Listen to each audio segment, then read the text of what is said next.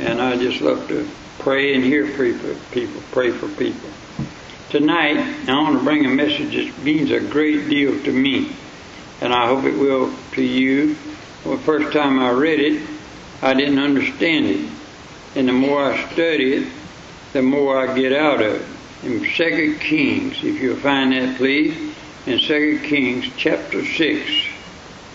We got an old Schofield Bible, it's page 427, but I want to read in verse 1. And the sons of the prophets said unto Elisha, Behold now, the place where we dwell with thee is too strait for us. Let us go, we pray thee, unto Jordan, and take thence every man a beam, and let us make a place there, where we may dwell. And he answered, Go ye. And one said, Be content, I pray thee, and go with thy servants. And he answered, I will go. So he went with them, and when they came to Jordan, they cut down wood. But as one was felling a beam, the axe head fell into the water. And he cried and said, Alas, master, for it was barred. And the man of God said, Where fell it? And he showed him the place, and he cut down a stick and cast it in thither, and the iron did swim. Therefore said he, Take it up to thee. And he put out his hand and took it. Father, would you bless the reading and studying of thy word to our hearts and souls tonight. So many lessons taught in this simple story. And it's a true story. I ask you, Lord, teach us tonight. In Jesus' name, amen. As I was reading this, I know that there's several lessons taught here. There's a lesson of divine care. John Newton wrote this: Not one concern of ours is small if we belong to Him. To teach us this, the Lord of all once made the iron to swim. Some may say that to make an axe head swim, what is that to me? But if you go on and study this act teaches us God takes care of vital and is vitally interested in everything we do and everything in our lives. It's bad enough to lose an axe head, but it's worse to lose one that's barred. And who cares? God does. God loves His own and cares for them and everything that happens to them. Have you ever lost something you couldn't find it? I was looking for something the other day, and I looked and looked, and I wore myself out looking all around the house for it. And I said, you haven't even stopped to pray and ask God to find it for you. And I've done it so many times. I've looked and looked and couldn't find it, and I stopped and prayed, Lord, help me find it. In just a few minutes, I found it. And I know that God does answer prayer in the little things in our life. There is a spiritual lesson here also, though. Now, it's of a Christian's effectiveness. We stand in danger of losing spiritual effectiveness. Notice now, the man did not lose the whole axe and handle, but he lost the effective part, the head. Notice when it was lost, at a time of growth and expansion, right in the middle of service. Now, you know what it teaches us? We can get so busy serving the Lord sometime that we forget the power of God. And now I want to show you something. We turn over to Luke with me, chapter 10. Luke chapter 10. This is a very provincial, for me, a portion of Scripture, verse 38. And it came to pass as they went, and he entered in a certain village. And a certain woman named Martha received him into her house.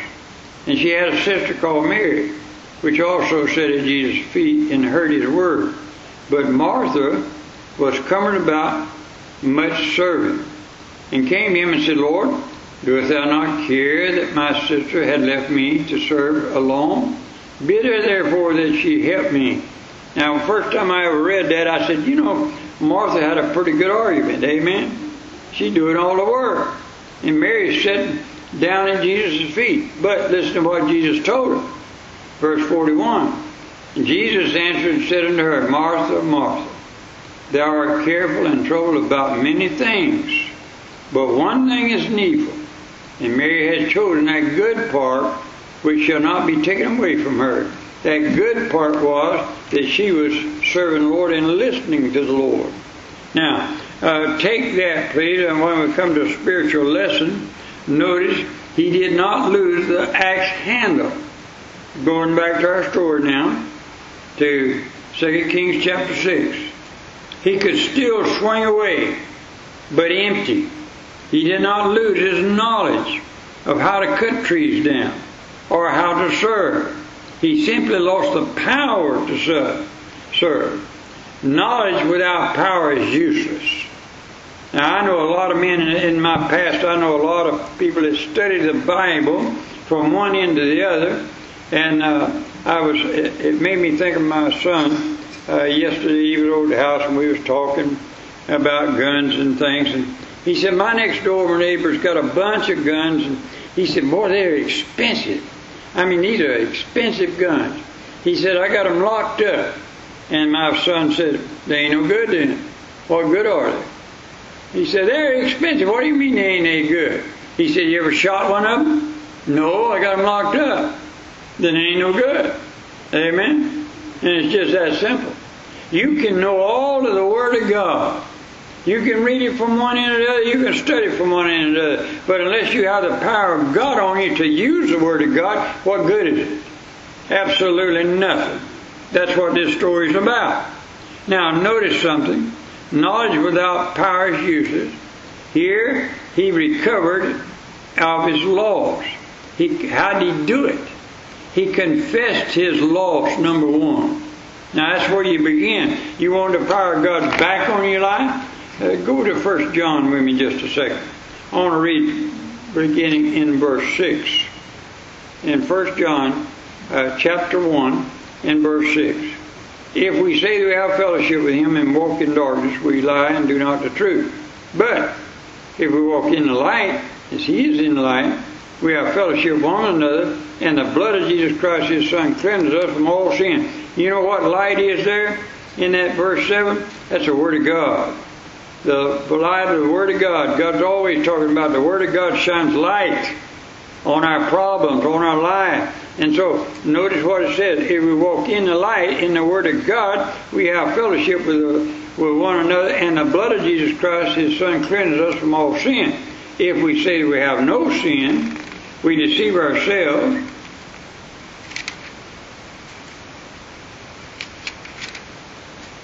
and the truth is not in us. If we confess our sins, and notice that word is not sin, it's sins.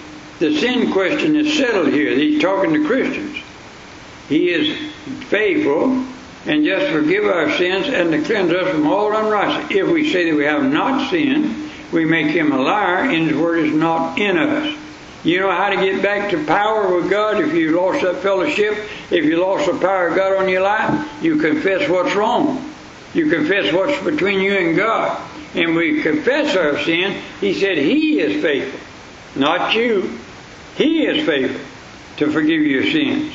Now, notice then, he confessed his loss, number one. He returned to the place where he lost it.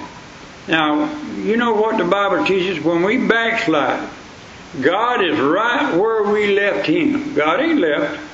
He's always the same. We're the ones who change, and we must return unto him right where we left him. Confess the sin that separated us. And then number 3, there's a lesson of unity here. The iron axe head needs a wood handle. That's unity. When they are separated, they're useless. Nothing must be allowed to come between us and our Lord then. I need that fellowship. I need that unity with the Lord. When we are left alone, we sink and are useless. There's always a downward pull of sin in our flesh. How can we swim? meditate on God's Word, cleanse our sin by using God's Word. Then there's a lesson of salvation of a sinner here. The axe head represents a sinner. He lost what was not his own. Did you know that we belong to God? We're not our own. The axe head nature was to sink. A sinner left alone to himself without the Lord Jesus Christ sinks deeper into sin. Notice where it was lost. In the river Jordan. Do you know what the word Jordan means? It means a river of death. It stands for death. The sinner before God stands dead. And Romans 6:23 says, for the wages of sin is death. The axe head cannot swim of its own self, neither can a sinner save himself. Notice again, a sinner must have outside help. They had to have the help of the man of God. And Isaiah 11 and verse 1 says, and there shall come forth a rod out of the stem of Jesse, and a branch shall grow out of his roots. God cut down the branch, cast it in the pit of death. It disappears for a moment, then it's resurrected. Notice again, too, God seeks us out. God comes to us. We don't seek out God. He seeks us out. That axe head didn't come seeking out the axe handle. Notice, please, the axe handle went where the axe head was, not the other way around. Jesus comes to us where we are. The results are we're recovered. We're raised. The axe did not float. A dead corpse can't float. The iron swam. That's in contrary to nature. The new birth is contrary to nature. I'm saved by God's grace, not by my own works. The handling axe, unity meant life can go on. Energy can be spent. Progress can continue. Restoration is made. And when we're saved, we're restored to our original owner. Now we belong to God. How can you be raised? Tell the Lord. God's man represents the Lord here in this story. Tell the Lord your problem. Ask the servant of God, how do you do it? That's the reason God uses saved people to win unsaved people to the Lord. They don't know how to do it. They don't know how to get it done. Amen? I know that I didn't know how to get saved till a man told me how to be saved. And that whole story has so much more in it than just an axe and a handle. It has to do, and I wish you'd read something. I read this the other night, and I saw it. Did you know what the servants of God said? They were all, by the way, these young people here he's talking about, if you study all about this situation here, they was in a Bible college. And they was going to, under Elijah. And they come to the place, and they said, you're too straight for us. Now I've heard preachers preach on that he was preaching too hard to them, and they got tired of hard preaching, and they want to go build them another place of their own. No, it wasn't. He wouldn't have went with them. Amen? So we know that's not the case. What he was talking about there is there was too many in this place, let's start another one. And so they went to start another place to serve the Lord, and he said, I'll go with you. And what we need to do is understand something. You can't get nothing done for the Lord if the Lord ain't with you. And that's the whole story. Amen? Let's pray. Heavenly Father, we love you tonight as best we know how. But we love your word. And Lord, it stands by us when nothing else will. And we get encouragement and blessings from your precious word.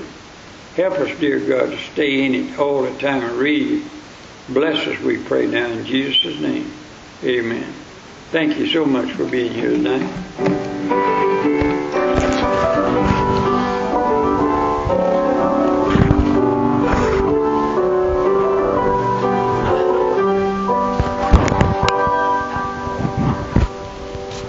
I got a song.